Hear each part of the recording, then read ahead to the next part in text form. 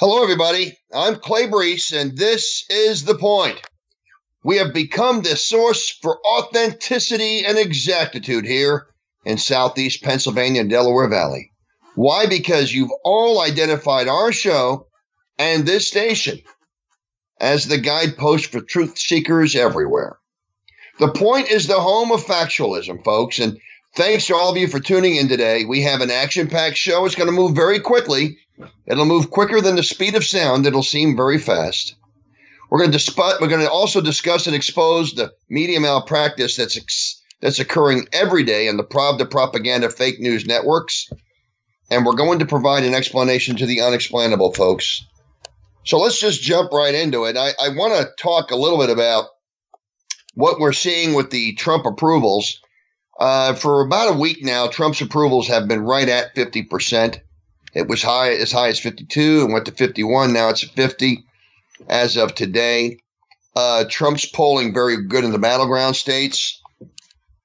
And when we do our Trump roadside rallies in Berks County, we see the electricity for our president. It's real, folks. It's real. And you got to keep in mind that both Obama and Bush won with less than 51% on election day. I think that's very interesting, too. Because Trump is polling equal to or ahead of Barack Hussein Obama back in 2012 when he was running for his reelection against Willard Romney. And he beat Willard very handily. Now, keep in mind as well that Willard is a better candidate than Joe Biden is. At least Willard knows where he is. And Willard doesn't get lost in a mathematical problem of 2 plus 2. And I think it's very, at least Willard's a better candidate. He has a better grasp of the issues. But anyway, the Obama, Biden, and the End America Democrats successfully chased jobs to China during the 8 years of their reign,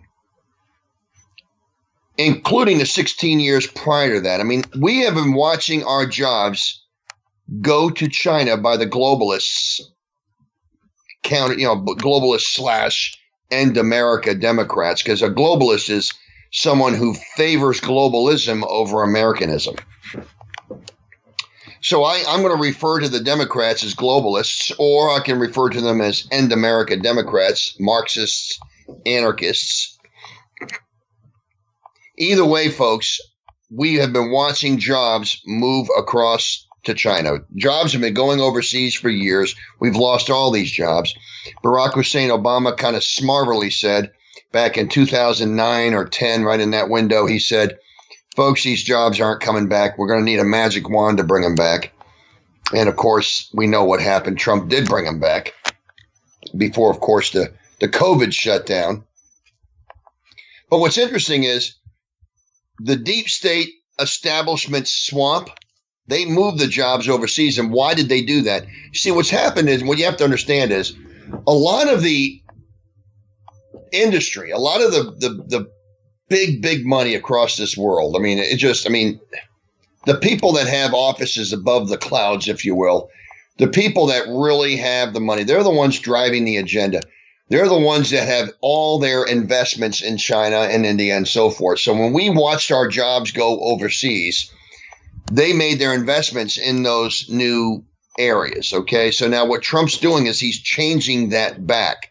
So the globalists who stand to lose all this money, those globalists are now investing in Joe Biden's campaign because, quite frankly, that's all they got. I mean, if Trump continues on for another 4 years, we're going to see the supply lines and established industry that has been in China now, that have developed over the last 30 years, we're going to see it leave exponentially. Okay, and this is what's going to happen. See, Trump spent his first term moving jobs back here into our country. That's a fact, folks. And that's a fact Americans know. Just as sure as 10 dimes buy a dollar. This is what America knows. Americans know in their heads, and they see with their own eyes.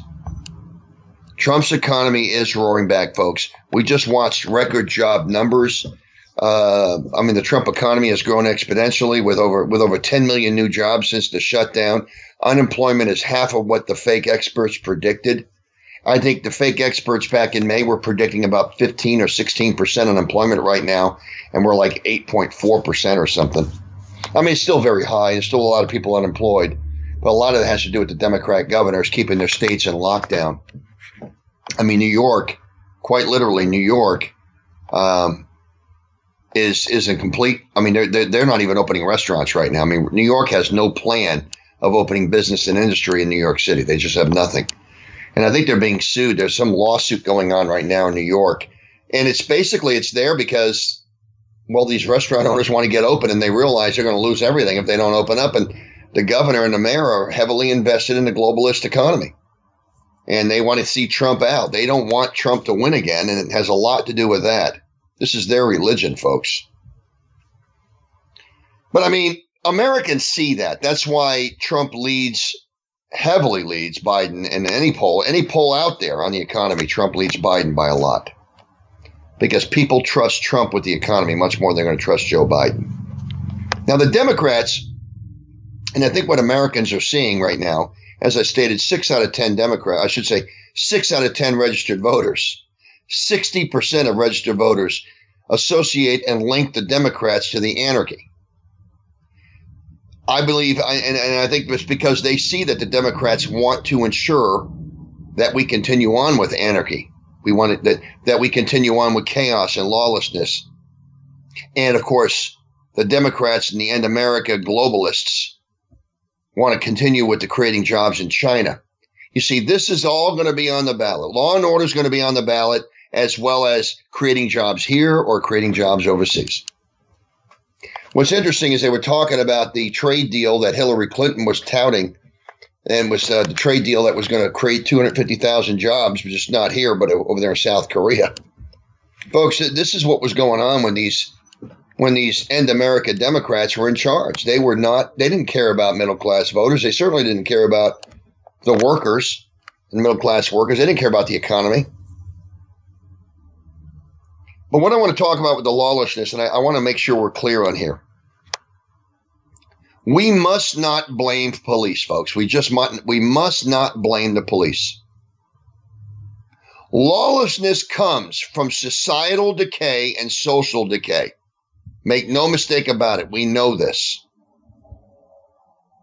The police cannot enforce laws that do not exist. So let's all look at the facts. The media must report the facts, and they're not.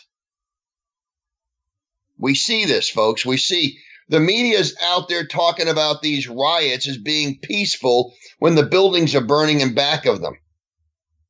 I mean, literally, the media is going out of their way to create some sort of an impression that the riots aren't really happening, that what people are seeing with their own eyes on social media isn't really happening. And I say that on social media because the fake news isn't putting it on their channels.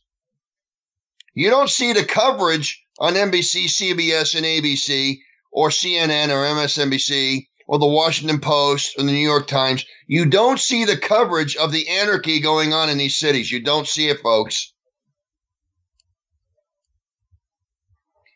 And what we're also not seeing is that these Democrat mayors and these Democrat governors are not enforcing the laws that have already been written.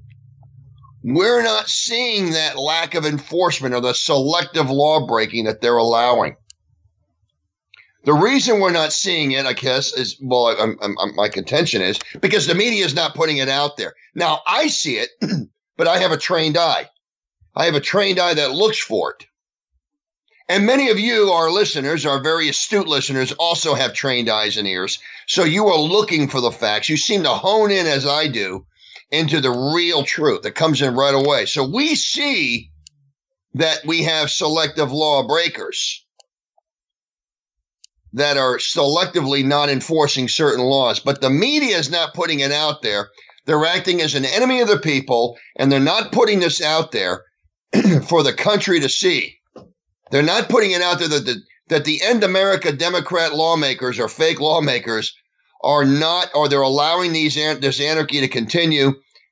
As they defund the police, they're allowing anarchy to exist in their cities. And that is It's just unbelievable that this is going on. Folks, we have to put anarchy on the same level as violent crime. We have to do that. We have to, because it is. And we've got to put teeth in the RICO rules, folks. We got to put teeth in the federal laws. We are seeing a high level organization behind these anarchists. We're seeing this high level organization. We have to make laws and see that they are, in fact, enforced and obeyed. And we must all agree that mob rule and anarchy are a form of violent crime and must be stopped. Folks, I believe 67% of America sees that. That's why Trump is associated with 67% of America as being on the side of law and order and supporting the police. And the Democrats, the End America Democrats, are being seen by 60% of America as being in league with the anarchists. Because the Democrats seemingly are agreeing in mob rule and anarchy. And it is people like myself and Donald Trump and many of our listeners out there in Southeast Pennsylvania that are hearing my voice today unpack this with a punch. We all agree that mob rule and anarchy are a form of violent crime, and we are looking to continually call it out as such. We have to get wise, folks, and understand that we're fighting organized anarchy. That's what this is. We can't even get the Democrats to admit that burning a police station is wrong. I think what's really interesting is when they were doing the interview, when the House subcommittee was actually interviewing Attorney General Barr made the comment. He says, many of you on this committee, the Democrats, won't even admit that burning a police station is wrong. Folks, where is there compromise with these types of candidates? How do you compromise with a candidate? How do you compromise with someone in politics who can't even admit that burning a police station is wrong?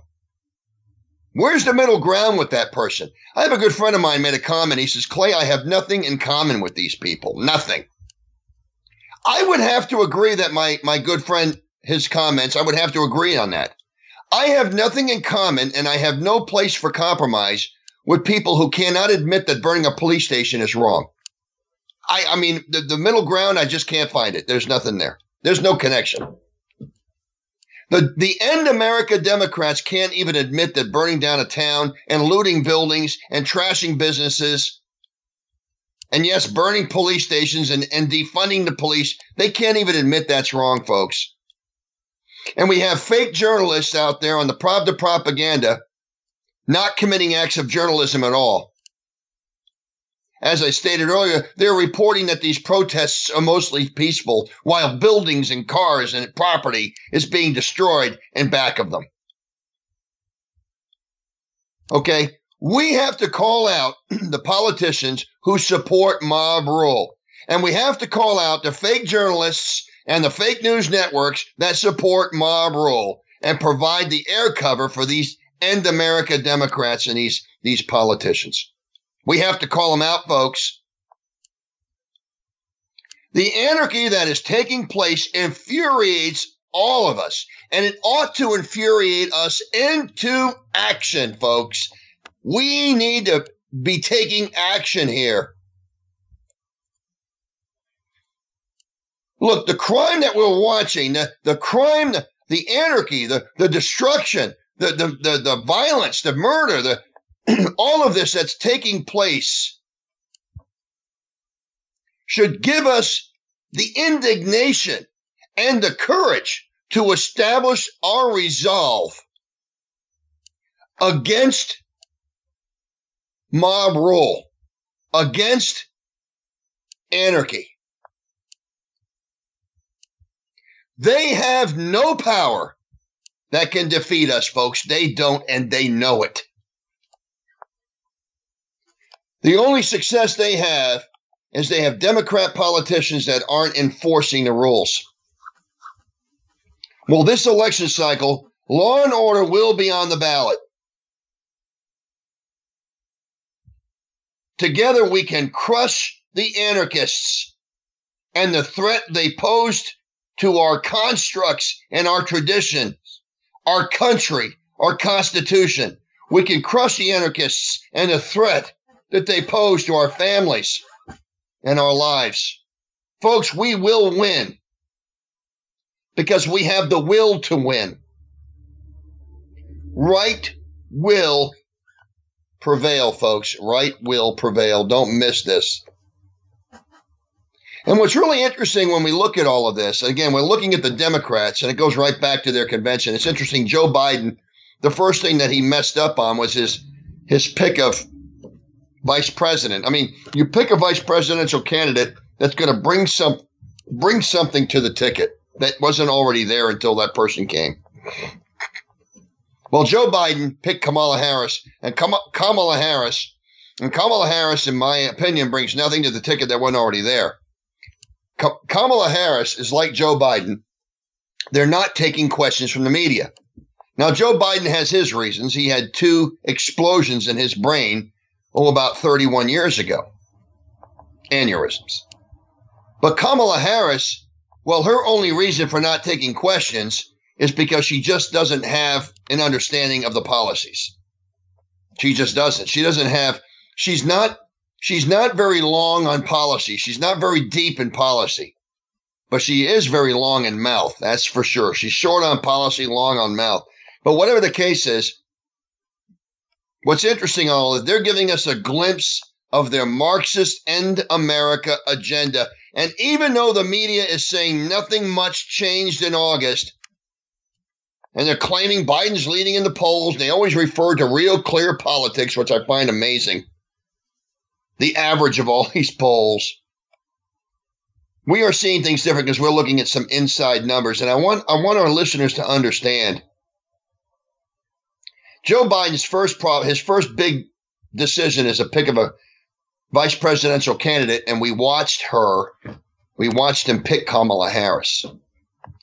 His second decision was the creation and production of his convention the convention that was responsible for promoting the political product that they're trying to put out there. And they did a horrible job, folks. They just did. And even the fake news said the Republicans put on a much better convention. I thought that was interesting. That's a distinct piece of information there. But I want you to, I guess this sums it up. Because we've all heard the saying, a picture is worth 1,000 words. I want our listeners to, when they get a chance, to go and look at the photo of Harris Biden together on the final night of their telethon conference, their convention. Kamala Harris, Joe Biden were there with their wives and husbands, and they're all up there holding hands, and they're all up there waving to the public with the flag in back of them. But I think what you see on them, they all have black masks on their faces. I thought that was interesting. They all had a black mask on their face. And then, of course, you look at the Trump and you look at Donald Trump and you look at Trump Pence on their final night with their wives. And again, you're seeing people, again, everyone's outside, okay? But the difference is Trump and Pence and the Republicans are, you can see their faces, you can see them, and they just look more vibrant, more alive. No, they weren't wearing masks. And I think the fact is that the masks that Harris and Biden picked and that their spouses picked to wear, the black masks, made them all look like they were anarchists holding hands together. I thought that was interesting. And again, if a picture speaks 1,000 words, it's very hard for people to attach with somebody. It's very hard for somebody to attach with somebody or even connect with somebody's message when they're looking like someone who's about ready to rob a bank. They put the mask on. And I think that's very interesting on that. But what's really interesting as well, and we're going to report it right here on 1180 WFYL, is the evidence that Joe Biden and Kamala Harris are truly anarchists, defund the police, End America Democrats. And they have a socialist agenda. What's interesting is On July the 28th, Joe Biden stated he will go down in history as the most progressive president in history. And again, he contradicts John Kasich, who spoke at their convention, who said Joe Biden's a middle-of-the-road guy. So, I mean, you got Bernie Sanders and Joe Biden stating that Joe Biden will be the most progressive president in history, and John Kasich saying to Republicans, don't worry, he's a middle-of-the-roader. And then you watch CNN Kamala Harris state that the debunked Russian conspiracy that they've been pursuing for over 3 years was now coming back. What I thought was interesting is Kamala Harris and Joe Biden were out there declaring the Russian conspiracy was going to throw this election, folks. They're doing it again. And what's really interesting is the media malpractice. Because the media is doing the interviews with these people. It was CNN, and she was, I can't think of her name, but she was doing the interview with Kamala Harris. And Kamala Harris came out and said, the Russians are going to interfere with this election like they did the last one. The Russians are coming out. So here comes the Russian conspiracy. Kamala Harris is declaring it on CNN. And the reporter that was doing the interview, the reporter who likely makes six figures, folks, to be a journalist on CNN, failed to commit an act of journalism. They failed entirely to commit an act of journalism by asking the question, well, Kamala, can you tell us, please, why you feel that the Russians will be, I mean, where's the Russian conspiracy? What makes you say that? What specifically are you pointing to? What specifically are you looking at? What specifically are you pointing to that's going to show that there's a Russian conspiracy? What is it you're concerned about? Please be specific. Because there are no specifics. It's all innuendo and supposition. They don't have any facts. They've never had any facts. So this journalist, this fake journalist failed to ask that question. But then the fake journalist also followed that up by not pursuing the fact that Donald Trump was found, well, no obstruction, no collusion, no obstruction on March 22nd, 2019. I mean, I thought that was interesting. March 22nd, 2019, we had no collusion, no obstruction. Happy no collusion, happy no obstruction day. And of course, the CNN reporter failed to ask Kamala Harris that question. So here we have this reporter asking Kamala Harris about Russian conspiracy affecting the election. Kamala Harris responds with innuendo, yes, it will. And the reporter fails to commit an act of journalism by getting the specifics from Kamala Harris. What do you know that Americans need to know, Kamala? What is it you know that's caused you to just throw that out there? What do you know? Because if all you're doing is throwing out fear and question, as well as trying to create another conspiracy here, then I'm not going to give it any airtime. What's interesting is when Donald Trump talks about voting fraud, they always ask for specifics, and he gives them specifics. When Donald Trump talks about the lack of certainty with the mail-in ballots, they always try to pin him into specifics, and Trump reels off a handful of specifics all the time.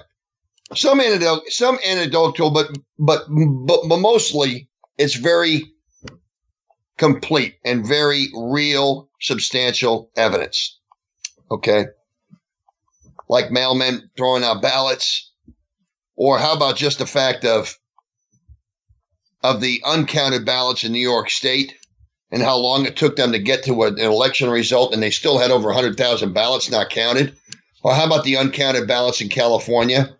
Or how about the election in Paterson, New Jersey, that's going to be redone because the mail-in system was so messed up there? See, Trump likes to point all that out. So when he's asked the question about the veracity of mail-in ballots, and of course he puts out the question of the surety, if you will, of a mail-in system, they always ask him a follow-up question. Well, why do you say that? Well, they didn't do that with Kamala Harris. When Kamala Harris is pointing to Russian conspiracy, these fake journalists failed to get her pointed into what specifically is she alluding to. Now, the bigger one, and another big issue here that the media seems to miss, is that Kamala and Joe both marched with the defund the police anarchists. They took pictures with them. They marched with them. But also, too, they both called on I think it's the Minnesota Freedom Fund. I think that's what it is. But it's a system that was created in Minnesota to bail out the rioters that were arrested. So those people that burned the police stations that were arrested, Kamala Harris was on Facebook calling for people to fund their bail. And of course, staff members for Joe Biden were actually donating their money to this fund to bail out these anarchists that burned the police station and that were arrested in Minneapolis. So both of them are directly linked to the support and being in league with anarchists.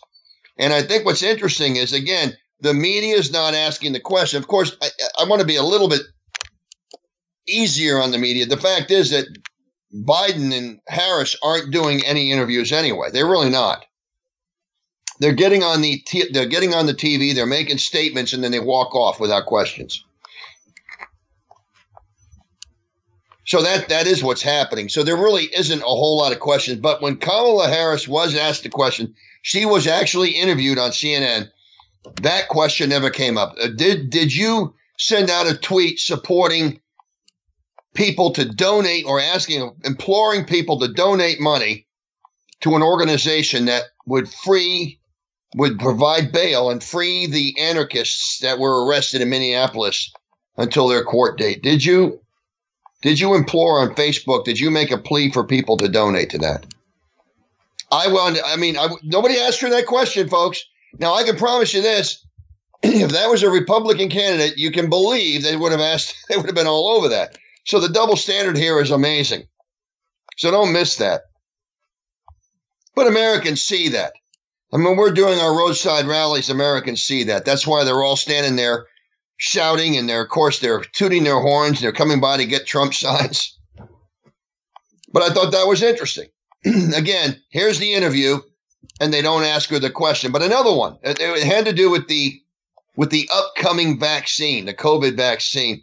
What's interesting is that same person asked Kamala Harris, does she not trust the upcoming vaccine? Again, these are people who claim to trust science and data and facts. Well, here we are. We've got Fauci out there declaring it's pure science at work, not politics, in the development of a vaccine. He's out there doing this. Okay? And yet we have Kamala and Joe out there saying that they're going to distrust the vaccine because Donald Trump supports it. You know, folks, what's really interesting is whenever you talk to someone who's leaning towards voting for Biden or even a strong Biden supporter, you're asking them, what is it that you're voting for Biden for? What is it you want to see from him?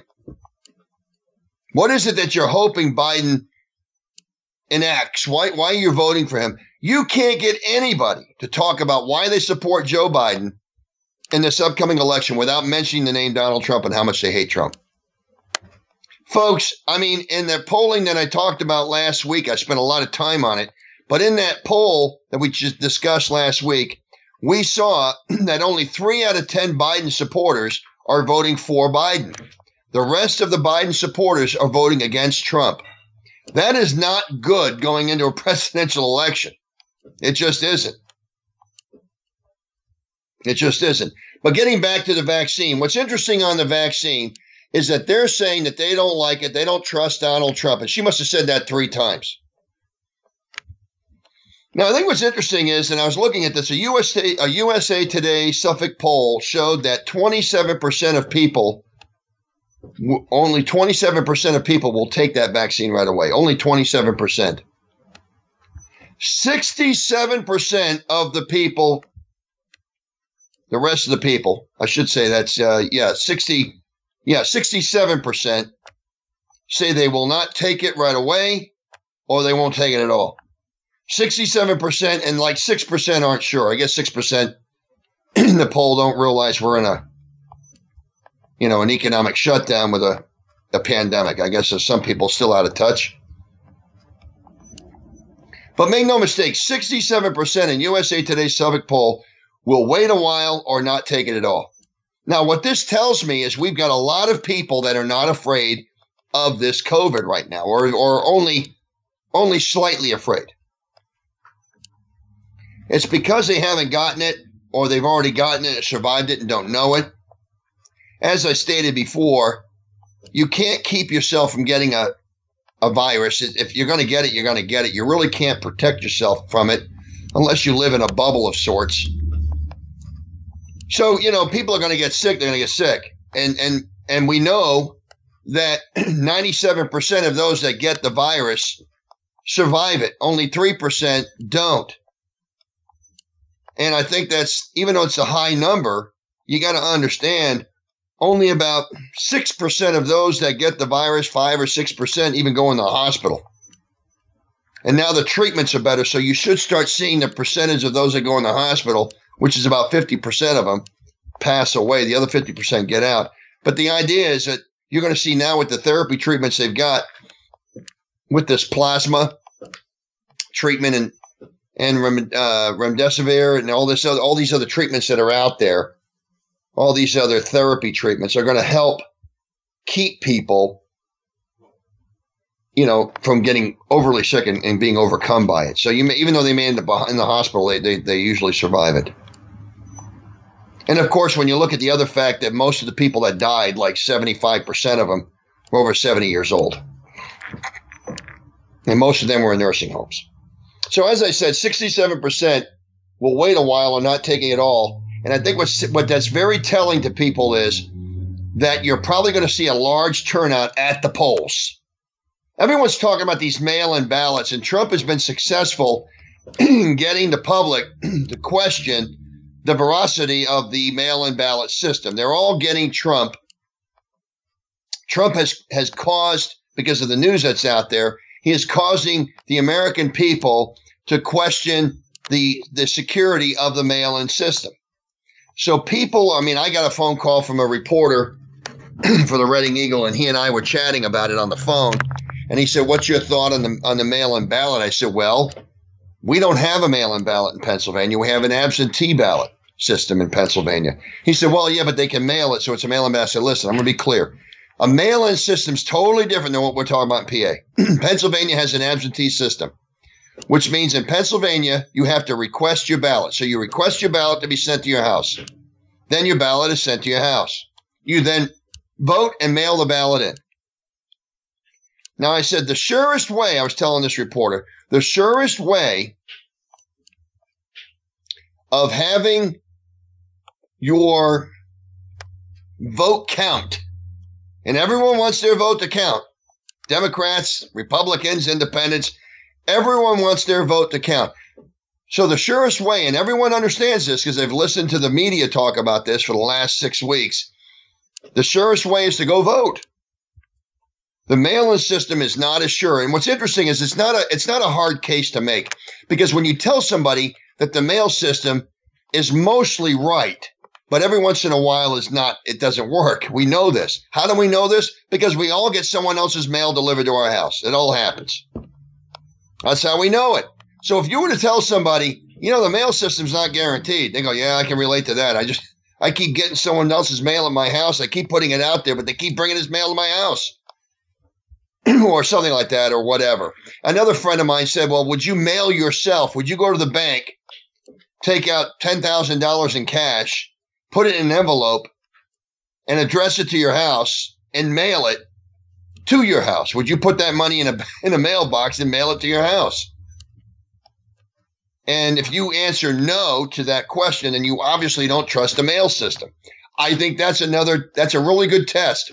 So I know the Democrats are really hoping for a lot of ballots to be requested. They're hoping for a lot of people to request their ballot. We had 1 million voters request their ballot back on June 2nd. But the reason for that was because we were just coming out of the pandemic fear in May, and there was still a heightened fear. So when these ballots were requested, these ballots were requested after 60 days of economic shutdown. So people were still afraid. And so they requested their ballots and they mailed them in. There were 1 million.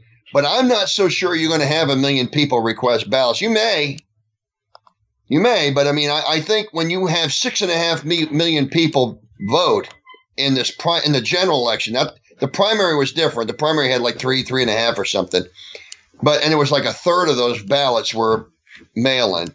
I think the general election is going to have about 10 or 15% of the total ballots be mail-in. So if Trump is ahead on election night by like 700,000 votes, and there's only about 1 million ballots to count, they're likely going to call the election because they're not going to pick up 700,000 votes and 1 million mail-in ballots. You might pick up 500,000, maybe 300,000 or 400,000, but if he's up by a lot, they can't hold it. They just can't hold it. They can't hold the results back. So the absentee system really is a better system because we pretty much know what's out there. But I thought was interesting was in Pennsylvania, and I've said this on prior shows, but I'll bring it up again because I think it's a distinct point that's worth re-mentioning. I think when you look at the registered voters in Pennsylvania, actual on the books, we see about 8,725,566 registered voters. That's what's in Pennsylvania. 8,725,566. That's what they claim is on the books. Folks, we have about 10.2 or 10.3 people in Pennsylvania that are of a voting age. In other words, possible eligible voters. So they're basically saying 85 or 86% of all eligible voters are registered to vote. I just find that really hard to believe. I really do. So you got to ask yourself, well, how did so many people get on the ballots? How did this happen? Well, back in 2008, when Barack Hussein Obama, the inner city Chicago activist, was running for president, he set up an organization called Project Acorn. And I think we all remember what that is. And I've seen them in the cities. I mean, I watched them in some of these cities like Philadelphia and so forth. You could see them. They were down there in the inner city. They were registering voters. They were just signing people up right now. I'm registering voters right here. And they were filling out voter registrations, most of which were Democrats. Most, if not all. I mean, it really was. I mean, I think they were throwing away Republican votes. But whatever the case is, they claim they didn't. But it truly was a mass registration effort. And that's how we skewed those numbers. So we registered so many people in 2008 that did not come back out and vote in 2010 and were not out again in 2012. The evidence of that is Barack Hussein Obama ended up with about 4.5 to 5 million fewer votes, fewer votes than he had in 2008.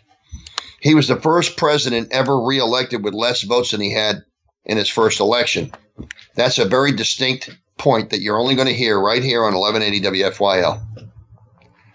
Folks, that's the truth. So my guess is that we have about 1 million, maybe a little bit more than that, in that number that is skewed. In other words, they never voted. Either they voted in 2008 and they didn't vote again, or they never voted at all. But the numbers are messed up.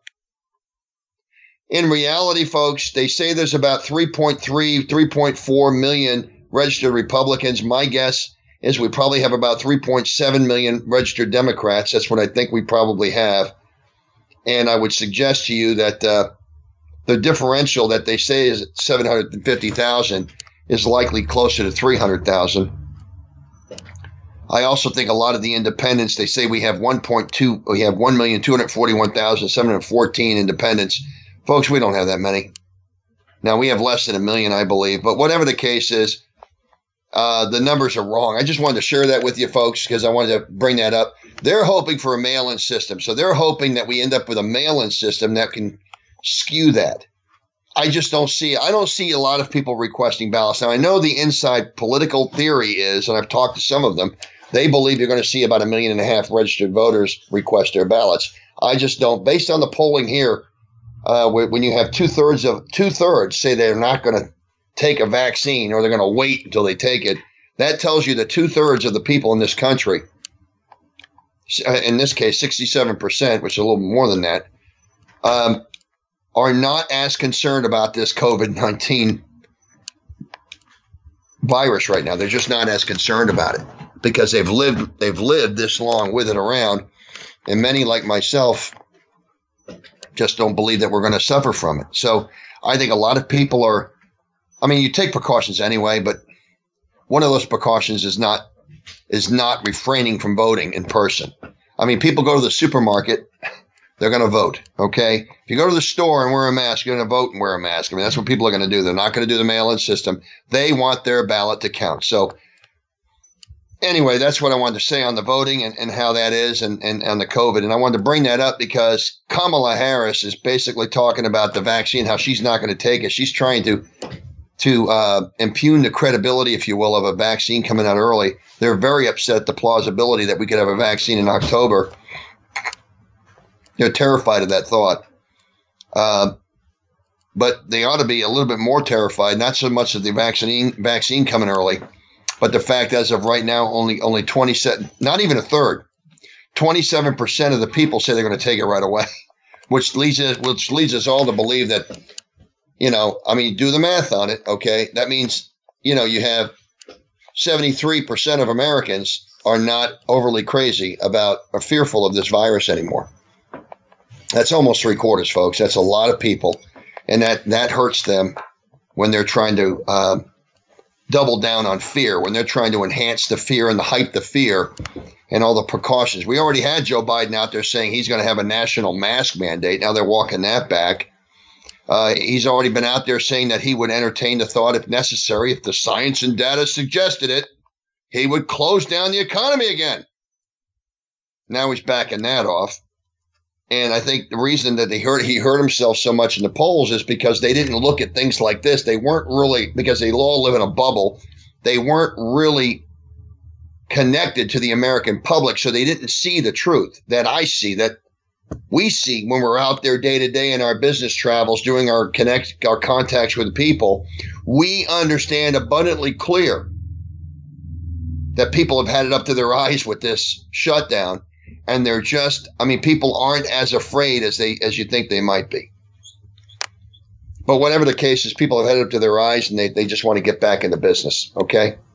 And I think that now, a little late, of course, but now I believe Biden and Harris are starting to realize that they've got over their skis on this and declaring that they would shut down the economy again and mandate masks.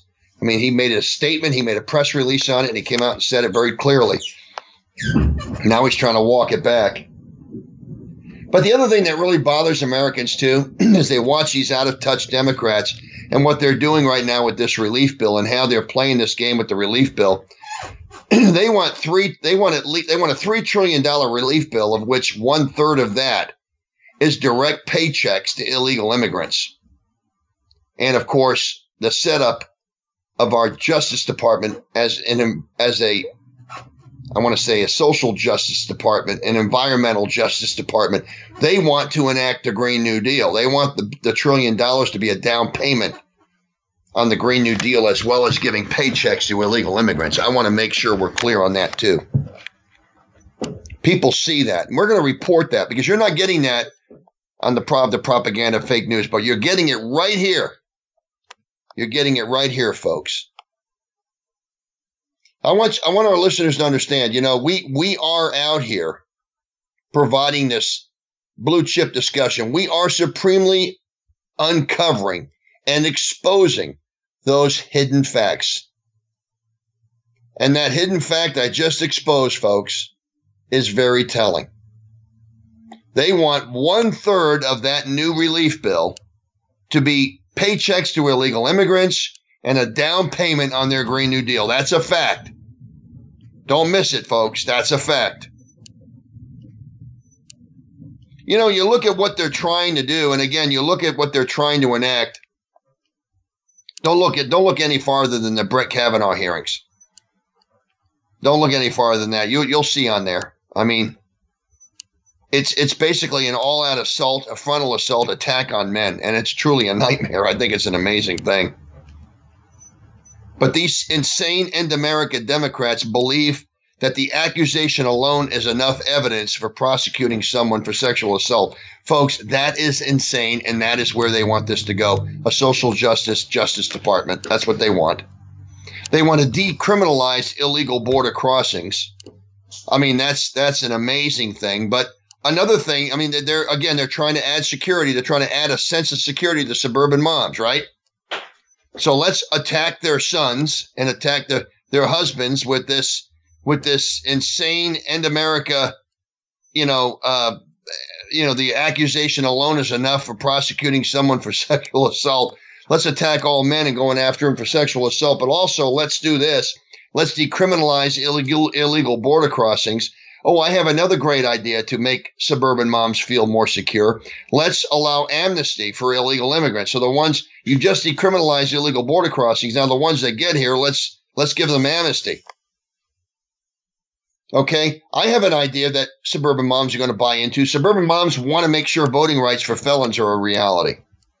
And I also think suburban moms want to lower the voting age so their 16-year-old kids can vote. I think suburban moms are going to buy into. Suburban moms want to end cash bail so that people that get arrested for violent crimes don't have to put up bail, that they just get released on their own recognizance in time for their trial or return. I think suburban moms are interested in that too. I mean, suburban moms are really interested. This is a big one. They want to basically deactivate the gang databases. They want to shut them all down. So it makes it harder to find gang members. I think, folks, that was some sarcasm there. That was a parody, if you will. But I want you to understand everything I just mentioned are things that suburban moms are running to the hills from. They don't want any part of those things, folks. They do not want an attack on men in their world. They do not want to decriminalize illegal border crossings. They do not want amnesty for illegals. They don't want voting rights for felons. They don't want to lower the voting age to 16 for their kids. They know their kids that are 16 can't decide, that would never make a good voting person, because most of these parents understand that their children, the toughest decision they make is whether to watch one show or another show on TV, or what video game to play, or who to call to come on over for lunch one day, or whether to go to have lunch at this place or that place. These children don't make difficult decisions, and they know it. But suburban moms are not interested, folks. They're not interested in getting rid of the gang databases. They're not interested in that. They don't want to make it harder for gang members to get arrested. And suburban moms do not want to get rid of cash bails. They don't want to make it easier for people that get arrested for violent crime to get out without bail, to have to come back on their own recognizance. Because you see, suburban moms know that it doesn't make their home more secure and their neighborhood more secure when felons are running around because they don't show up for their court dates, and now we got police looking to arrest them. No, they know that they're walking around and lurking in their neighborhoods trying to avoid the police. Suburban moms don't feel good about that, folks. They don't feel good about that. You see what I'm saying? Suburban moms don't want to end private health care insurance, folks. They don't want to do that. We've already traveled that road. Suburban moms have seen that movie before. They know how this movie ends. They know that the Titanic sinks in the end. They know this. The ship hits the iceberg. The ship goes down to the bottom. Thousands die. They know this. They don't want to relive this again. They don't want to make private health care insurance illegal. Okay?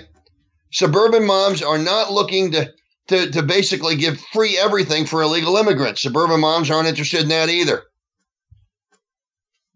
You see, folks, this is where the End America Democrats are. This is their platform. And suburban moms aren't connecting with it. And this is why they're losing in the polls. This is why Trump is gaining in the polls. Because law and order will be on the ballot. Neighborhood security will be on the ballot. And remember, both Kamala and Joe raised their hands at an early debate stating that they want to give free everything to everyone, including illegal immigrants. They both raised their hands, folks. They both support defunding police and defunding ICE. And the evidence of that is suburban moms that are looking for the truth, that look a little deeper than watching CNN, that actually do a little digging. Suburban moms will understand that Kamala and Joe both march with these defund the police protesters, these anarchists. They've marched with them. And folks, I'm just telling you, they don't want sanctuary cities when they realize what sanctuary cities do and how sanctuary cities seemingly, how they end security for suburban moms completely if you live in that area. If your county becomes a sanctuary county, when they understand those facts, they don't like the idea that they're risking their suburban neighborhoods to sanctuary, to basically allowing criminals to run free because of sanctuary status. Folks, these are just things that suburban moms are afraid of. And when it comes to ushering in the Green New Deal, according to the American Action Forum, this will cost almost $100 trillion over 10 years. This is an annual cost of half of our entire economic output, folks, every year for 10 years. Now, the cost to each household over 10 years is going to be $653,010, again, according to the American Action Forum. Now, if you divide that by 10, it's $65,300, $65,300, roughly, and $1. Who can pay that in taxes? Obviously, if you make $100,000, you're saying over 65% of your paycheck is going to go to fund the Green New Deal. So what is it that you're looking to fund for $65,301 a year? What are you looking to fund? Well, they want to outlaw effective, efficient fuels. They want to outlaw cars. They want to outlaw planes. And yes, folks, here it is. They want to retrofit all buildings with new windows and solar panels. Yep, that's what they want to do. And that's that big cost that they want to put out there. Can you imagine the cost to retrofit every building with new windows and solar panels? I can't even imagine where you'd begin that. How would you begin to do that? Go to New York City and look at all those buildings. Look at the skyline. And look at the millions and millions of windows that you see on those buildings. I mean, the windows in New York City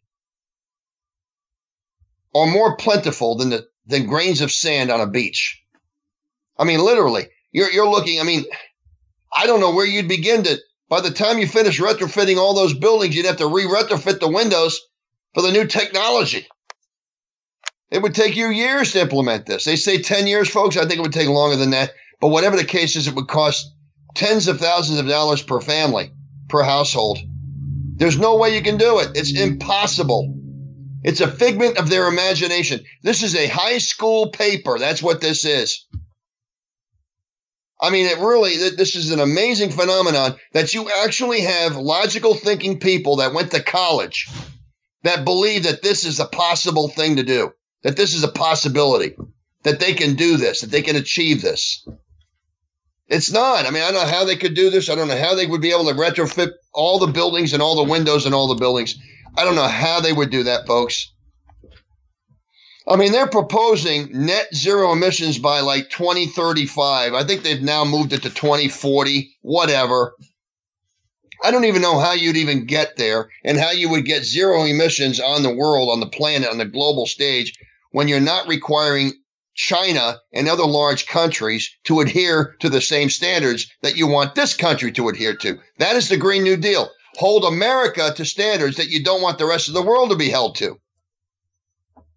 You want American companies and industry to be pushed through the proverbial hoop in ways that you're not going to require other countries to push their industry through. I mean, I don't think, again, it doesn't take an Einstein to figure out that one company is going to succeed and the other one isn't. And the ones that won't succeed are right here in the U.S. The ones that will are over there. And that's what this is, folks. This Green New Deal is not just an attack on efficient, effective fuels. It's an attack on the middle class. It's an attack on the jobs of this country. It's an attack on our economy. That's what this is. I mean, it's going to raise the cost of everything. That's what this is. And the Green New Deal is nothing more than a high school paper that they're looking to do here, folks. And don't miss it. Real quickly, another one they want to bring in that these these End America Democrats want to usher in is what they call the Equality Act. Well, it has nothing to do about equality, folks. No, this is where laws are created to punish churches and religious organizations and universities that don't go along with the culture and the sin in the culture, and they call it out as sin. And basically, they want to create laws to punish them. So when churches in their Sunday school lessons and religious organizations, and yes, even universities, put in their educational lessons and or preaching to describe a certain sin, well, others may see that as their lifestyle, and they don't want that called out. So the Equality Act prevents that from happening. It muzzles free speech and eliminates religious freedom. That's what it does, folks.